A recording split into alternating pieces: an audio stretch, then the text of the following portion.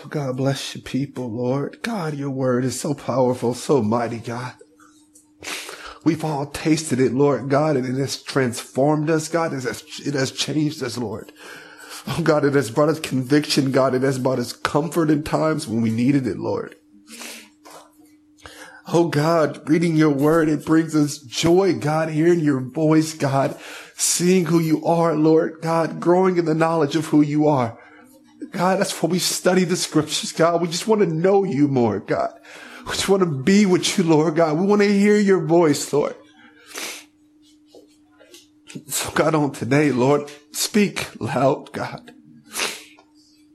That we see your glory, God. That we see your mighty wisdom, Lord. Your wisdom, which goes way beyond our thoughts. Your ways are not our ways, God. So God bless your children, Lord, by speaking, God. Showing us your glory. That we may be more in all of you, Lord. Mighty God you are. Mighty to save. Mighty, Lord. This is our prayer, Lord. That we hear you speak, God. Speak your word, God. It's our prayer in Jesus' name. Amen. Amen.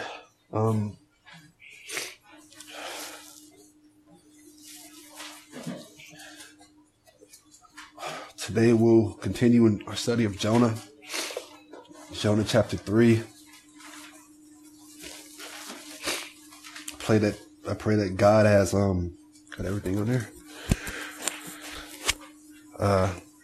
Has blessed your heart in this word from last week, chapter 2. I pray that God does a work through you in it. Showing you that, yes, even though I've been in the belly of the whale, I see that it was God's grace and mercy towards me. And I pray that when God brings you out, because we all will go through different trials, that your response is just like Jonah, just like the mariners on the ship, where they worship and praise God. They make vows to God. They offer sacrifice because they have encountered the mercy and grace of God. And so today we'll continue in our study of Jonah 3. I feel kind of, I don't know, it's been crazy. I don't know what's going on with my body right now. And I really want to dig into this text, but much didn't come out as I anticipated. But I trust that God will use whatever goes forth. All right, let's get into the word of God. Jonah chapter 3. We're going to read it all. And the title, Brother Fernando, would be The Foundations of Evangelism.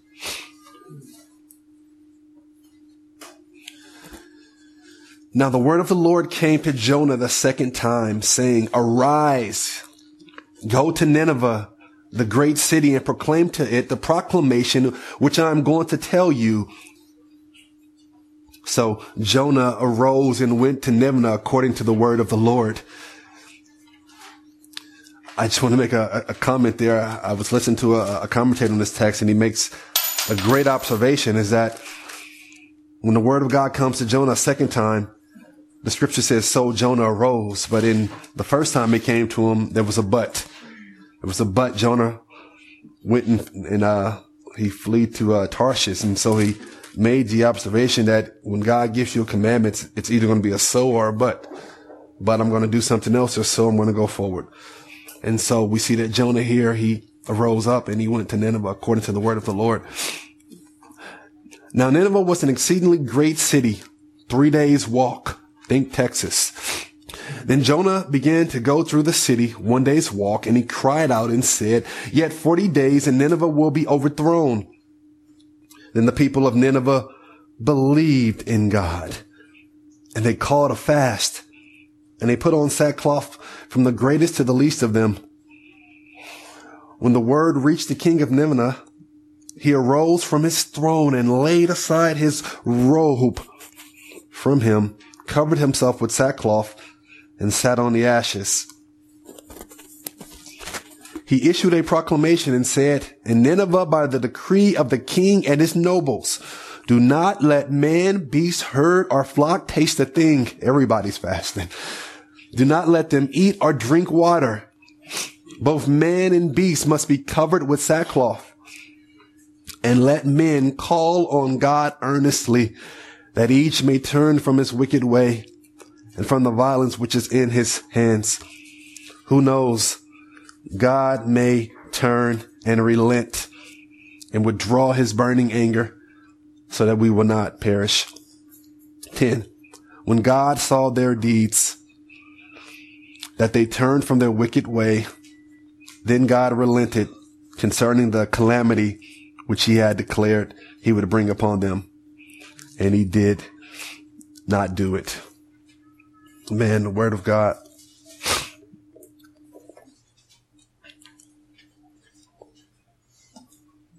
As born again believers in Jesus Christ, I believe we all have the desire to want to see our family members and loved ones saved. We want to see our coworkers saved. We want to see our employees saved. We have this desire to see people come to faith in Jesus. We all have this desire. We have this passion inside of us. And while many of us have this desire to want to see people saved, to want to see people saved from the flames, we don't always act on this desire. Meaning we don't always share the truth of the gospel, even though inside we want to see people saved. We want to see people worshiping and praising God with us. Even though we have this desire, we don't act on that desire. And one of the biggest reasons why many Christians don't act on that desire is often because we feel insecure. We feel like I don't know enough. I don't have enough knowledge. I don't have all of the right arguments. I don't have the right rebuttals. I'm not as articulate as so-and-so, or I'm not as eloquent as such and such. And so we give ourselves these excuses on why we can't share the gospel, even when we know the gospel. Oh, in today's text, I think this study of Jonah 3 will encourage us to open our mouths, because what we will learn from Jonah and this encounter with the Ninevites is that it doesn't matter of your eloquence of speech. It doesn't matter how articulate you are. It doesn't matter how big your vocabulary is. You don't need a lengthy sermon. We see that from Jonah. What we will see is that the most important thing in our evangelism is that we communicate the word of God, that we give the oracles of God. And guess what? The rest is up to God by his Spirit. That's it. That means that takes the pressure off of us. See, Paul tells the Corinthians in 2 Corinthians 3 that guess what? We plant, right? We water, we may plant the seed of the gospel. Somebody else has already planted the seed. So we come through and we water, but guess what? God will cause the growth. Guess what? When he wants, at God's appointed time. It's not up to us. It's not up to us. We don't have the power to bring change. We don't have the power to make a person believe the gospel. Our job is to communicate the message, to tell of the news. So this is where we come here in Jonah chapter 3. This is what we come to learn. So here in Jonah chapter 3, we seen that Jonah, remember, he ran from the Lord. He was thrown overboard. By God's grace, he had a fish come and suck him up. He's in the belly of this fish. By God's grace, Jonah repents, praises God for his deliverance, his salvation, saving him from drowning. Because of that, because of his repentance, because of his vow to serve the Lord, we see that Jonah, the Lord allows the fish to go and vomit Jonah up on dry land. And now you have Jonah part 2. You have a brand new, born again, if you will, Jonah. And so that's where we come in chapter 3. We come with Jonah having been vomited up by the fish, now going to carry out the mission that God has given him. So shortly after Jonah is vomited up by the fish, we don't know how long it is, I'm hoping that it was enough time that he had a chance to go and take a shower and change his clothes and get that vomit smell off of him. We don't know the time, but we know in the text that the word of the Lord came to Jonah a second time, the scripture says. The word of the Lord came to Jonah a second time, which is a reason for rejoicing. Because as we all know, we've all received commandments and commissions of God.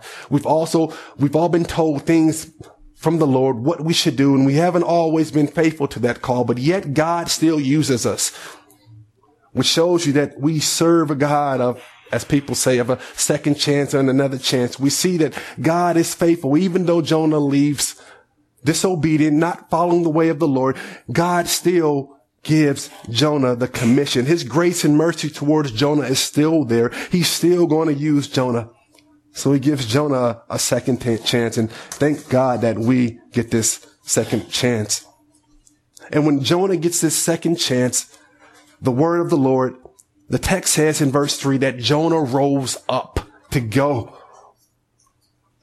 He didn't flee, as we mentioned earlier when we were reading the text. He didn't go and do the old Jonah. He rose up to go and walk in obedience to the Lord.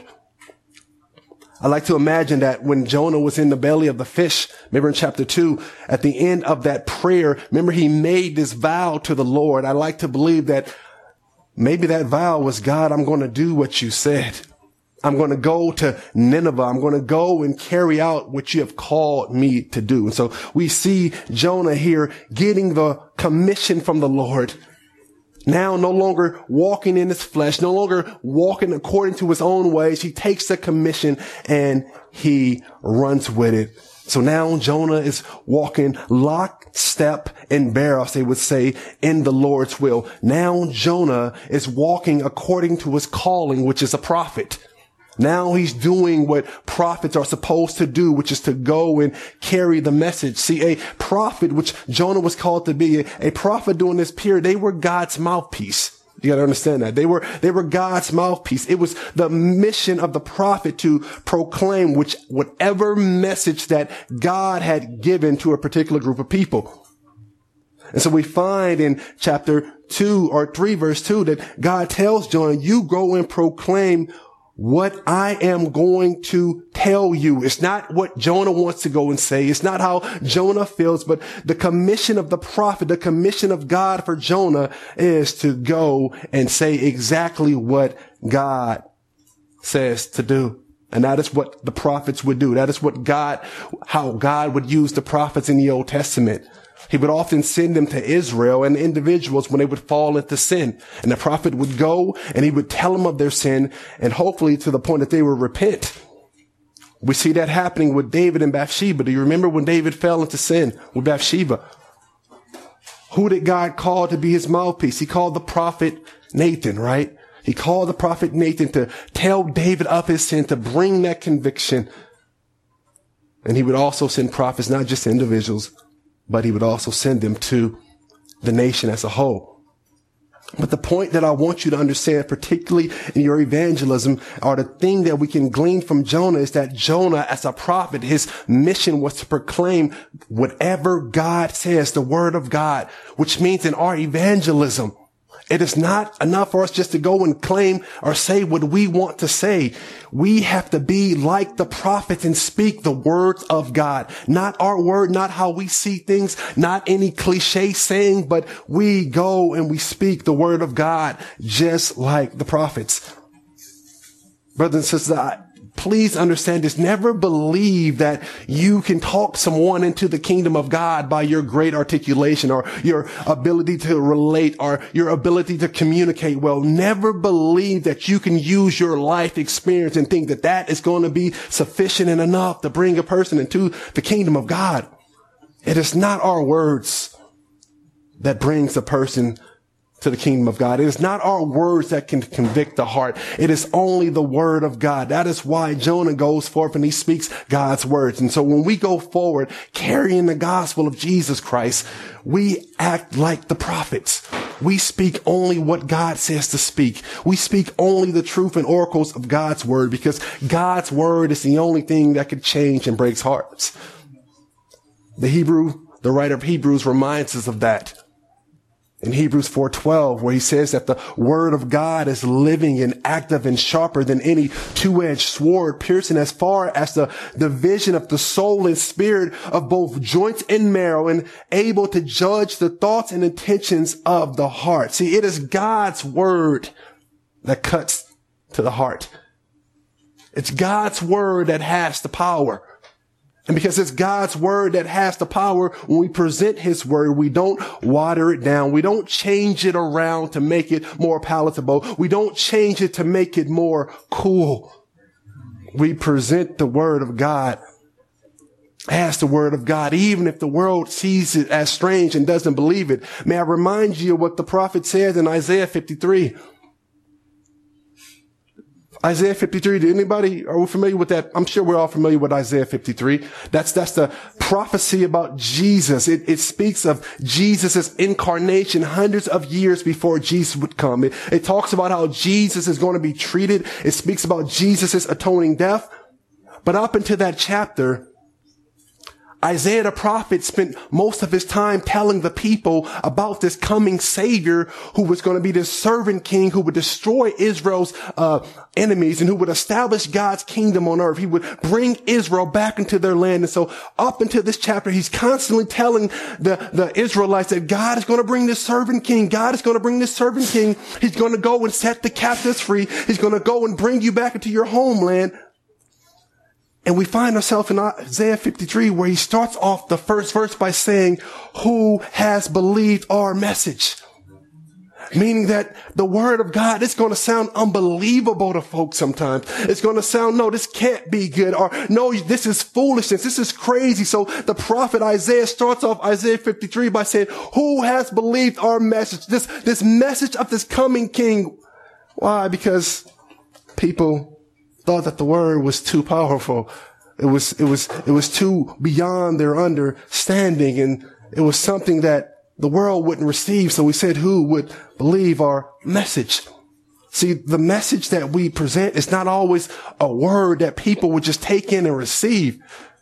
It's not always a word that the world would like to receive. It's not always a word that the world would see as truth and light.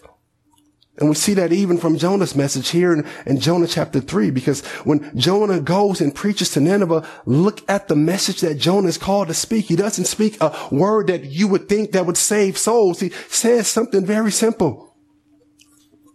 Jonah says this in Jonah chapter 3. This is what the word of the Lord told him. He says, yet 40 days and Nineveh will be overthrown. That is the word. 40 days and Nineveh will be overthrown. That's the good news. That is the message that God has saved Jonah from the belly of the fish. It was that message that caused God to cause the storm to come in the sea. It was that message that caused the ship to go almost under water. It was that message. Yet 40 days and Nineveh will be overthrown.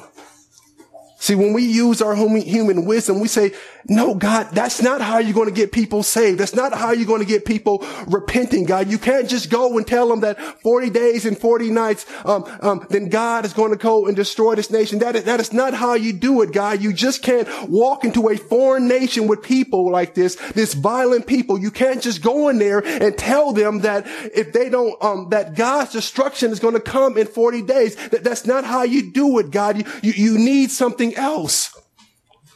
See, that's not how we would do it if we want to save people.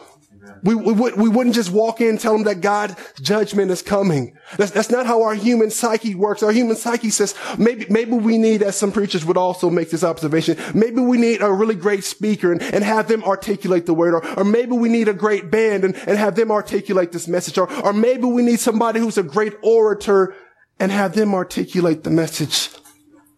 But that's not what God does. God's ways are not our ways. His thoughts are not our thoughts. He has Jonah go in with this obscure message of just telling people that judgment is coming. That's not how we would do it. We would say, God, that's not how you do it. You can't go and use a disobedient, merciless prophet, God, and a one-sentence sermon and expect that people are going to repent and turn from their sin. This is a violent nation, God. You're going to need more than that. but so that we will see that the power is not in man, that the power is not in man creativity. We see that God does it.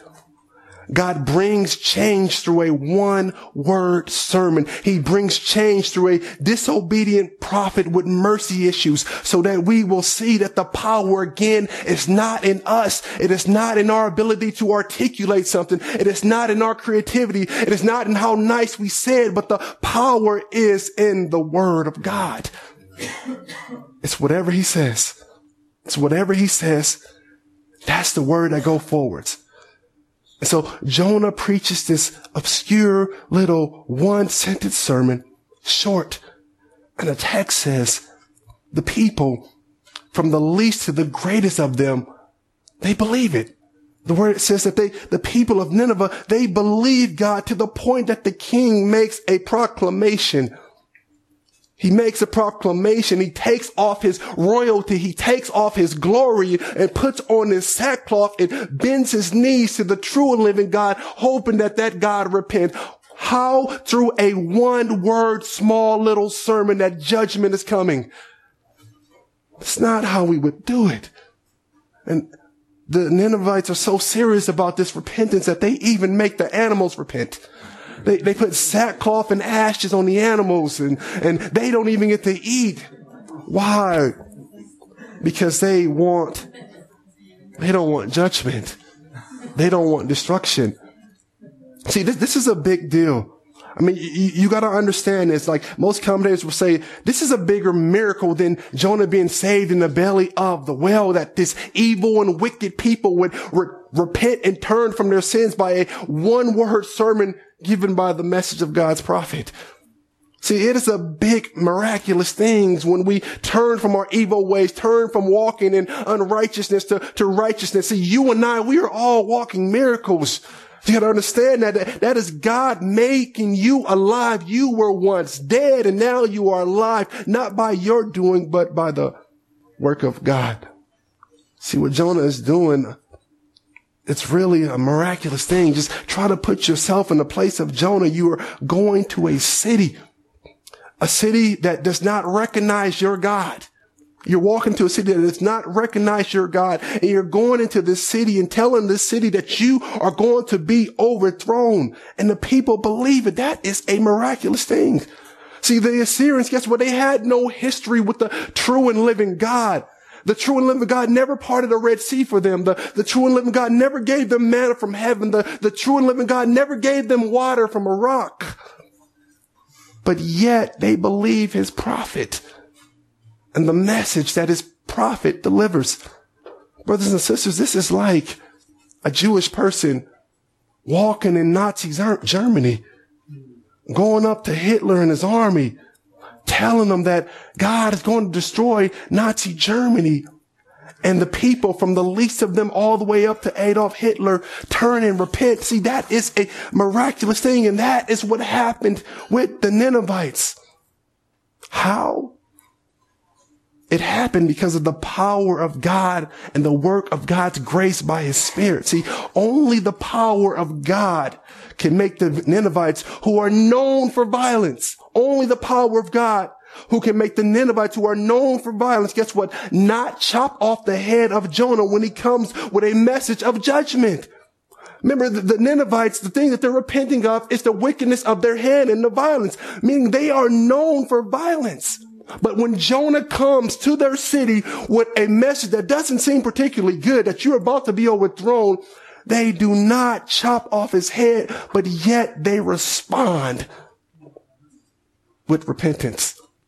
When most nations would chop off the head of that prophet, guess what? Even Israel, they would chop off the head of that prophet that came to them. That is why Jesus in the New Testament, he says in Matthew 23:37, Jerusalem, Jerusalem, who kills the prophets and stone those who are sent to her. Why does he say that? Because when God would constantly send the people prophets, telling them to repent, calling them out on their sin, they would go and just kill that prophet. They would go and just stone that prophet. Even though they are the chosen people of God, when God would send his messenger, they would go and just kill the prophet. You can even go to the place like Jeremiah, if you've been reading through there. In Jeremiah 26, we see that because of his message of judgment coming on Judah, because of his message of judgment, there was a plot on his life. People had threatened to murder Jeremiah. Why? Because of his message of judgment. Matter of fact, there's a place in Jeremiah 26 where there's this prophet named Uriah. And he makes the same prophecy that Jeremiah makes. He tells Judah that God is going to judge Jerusalem. He's going to overthrow Jerusalem. He says the same prophecy that Jeremiah does. That word gets to the king. The king sends his men to go and get Uriah. Uriah finds out, guess what? Uriah flees all the way to Egypt. And guess what the king does? The king gets the CIA-like force, and he sends men to Egypt just to go find Uriah to bring him back to kill him for his prophecy about judgment. Do you see? This is what Israel did. That's why it is an amazing thing that this word of God goes to a Gentile nation, and yet they repent. Do you see the irony in that? The people of God who are supposed to be a light in this world, they are the ones stoning the prophets when they come with a message of judgment, calling them to repent from the Lord. But the people who are a heathen nation, who are known for violence, who are known for wickedness in their hand, they receive a prophet that is not of their race, that is not of their kinsmen, and they turn and repent. See, that is the miraculous thing of God. Do you see the miracle in the Ninevites? That was a miraculous thing. See, it took a work of grace in the Spirit of God to help the Ninevites to receive God's messenger and God's message. And guess what? Likewise, it's going to take a work of God's grace to believe in Jesus and the gospel. It's the same thing. Outside of Jesus and the gospel, the world sees Jesus and the gospel and the natural man as foolishness. See, it's going to take the same miraculous work that we've seen in these Ninevites to the people that we share the gospel with. So that means that what we should be doing, my brothers and sisters, is praying on our knees that God goes before us by his Spirit, that he prepares the heart of the people that we will speak to, because we know that there is no word that we can say within ourselves to bring about a change. It is only God's word and God's Spirit that will change and cut to the heart. So we see this from Jonah, my brothers and sisters. Outside of the word of God and his Spirit, when you share Jesus, when you share what God is doing, the world is going to think it's foolishness. That's what Paul tells the Corinthians. He says the Gentiles see Christ being crucified. That's foolishness. They don't think nothing about it because the natural man does not understand the words of the Spirit. See, the Spirit of God has to be present, my brothers and sisters. Anytime we speak the oracles of God, the Spirit of God has to be present. Our people will not receive the word. It don't matter how good you say it. It don't matter how much you know. The Spirit of God and the word of God has to be present there for change to come about. The Spirit of God has to go forward and open eyes and hearts to receive the truth of God's word, just like it did with the Ninevites. And so we find throughout the scriptures verses like Acts 11, where the text says that God has granted the Gentiles repentance that leads to life, talking about when the Gentiles came to faith when Peter goes to Cornelius, that God had granted repentance, meaning that if God doesn't grant it, it's not going to happen. They're not going to repent. They're not going to turn.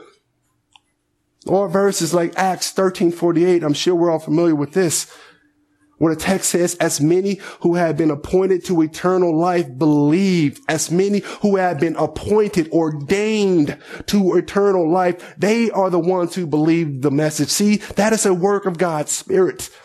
It's not us. It's a work of God's Spirit bringing the change. You also have verses like Acts 16:14 with Lydia. You remember when Paul is preaching there with Lydia, the word of God says that the Lord opened the heart of Lydia to respond to the things spoken of by Paul. That has to happen. In order for us to see conversion, my brothers and sisters, the Holy Spirit has to go forward and open the hearts when you begin to speak and communicate. See, again, the power is not within us. It's not within our will, but it is God's will. It is God's work, and it is his moving by the Holy Spirit. And if you recall from Jesus' interaction with Nicodemus, the Spirit goes where it wishes. It goes how it leads. He moves how he chooses to move. So it's God's work. You also look at verse like 2 Timothy 2:25, where the scripture says that God may perhaps grant repentance leading to the knowledge of truth. Talking about the people who were spreading heresy and falsehoods. So again, repentance, seeing the glory of Christ, seeing the word of God as beautiful, that is a work of the Spirit of God. That is a work of God to make people go and see God's glory and want to change. And so through the preaching of Jonah and the power of God, the Ninevites heed that message. They fear the wrath of God. They turn from their wickedness, and God relents of his calamity.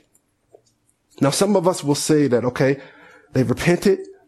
God didn't bring on his calamity. He said he was going to do this. Doesn't that mean that God changed?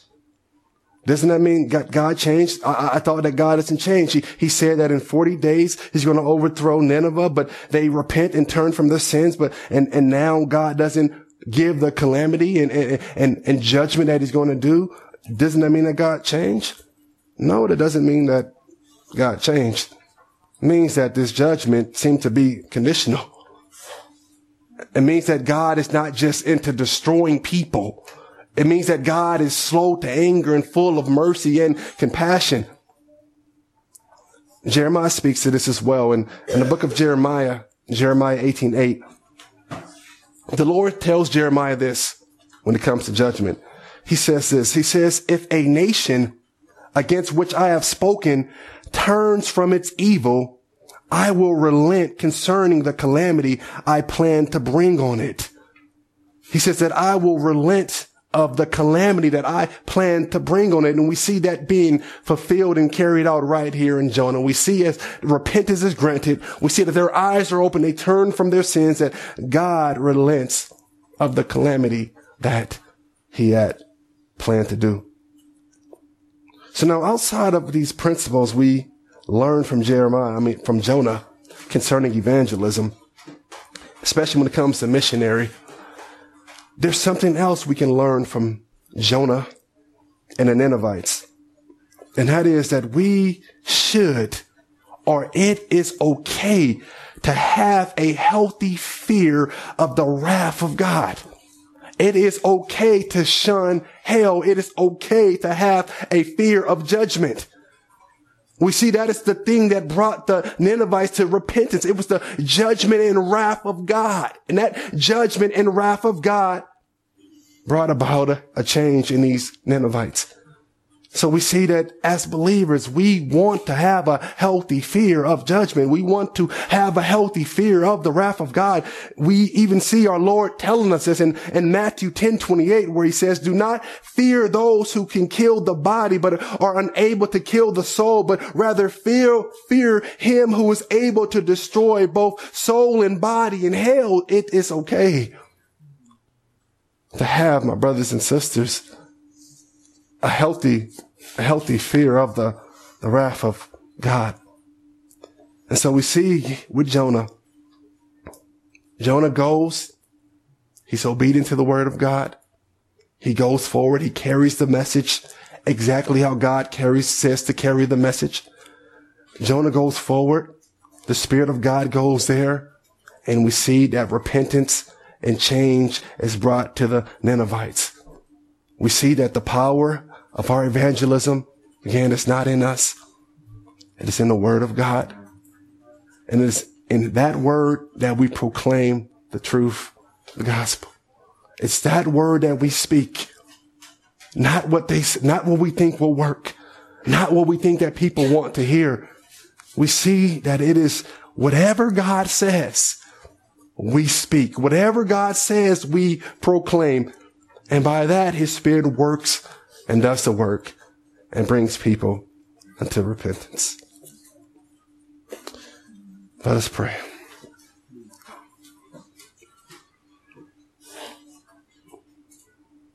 Heavenly Father, we thank you for your word. We thank you for your truth.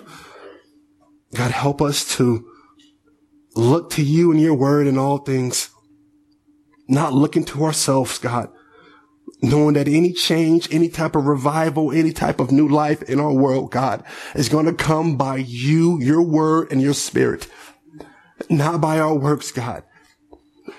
So, God, it is our prayer, God, as your missionaries, as your children, Lord God. We want to go forward, God. We want to see souls change, God. We want to see revival and new life brought where we go, Lord.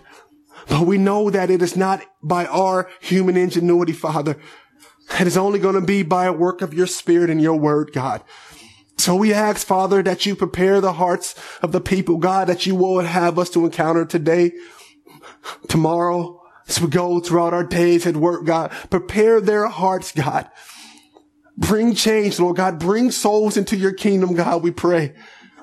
We pray that your spirit moves, Lord God, as we go throughout our life here on this earth, God, that your spirit go and enlarges your kingdom, God. God, may your word continue to be powerful, bringing souls and hearts into your kingdom, just as you have brought us, God.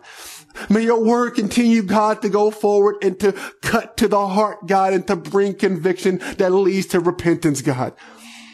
Oh God, it is your word we look to. It is your word we stand upon, God. It is your word that has the power, God. It is your word that we feast off, God. Your word is our life, God. It is our water to this thirsty and dry soul, God. Your word, Lord.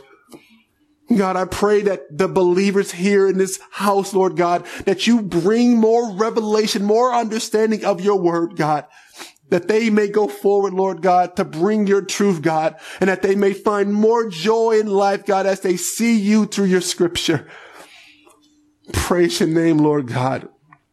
We thank you for your power. In Jesus' name we pray. Amen. Amen.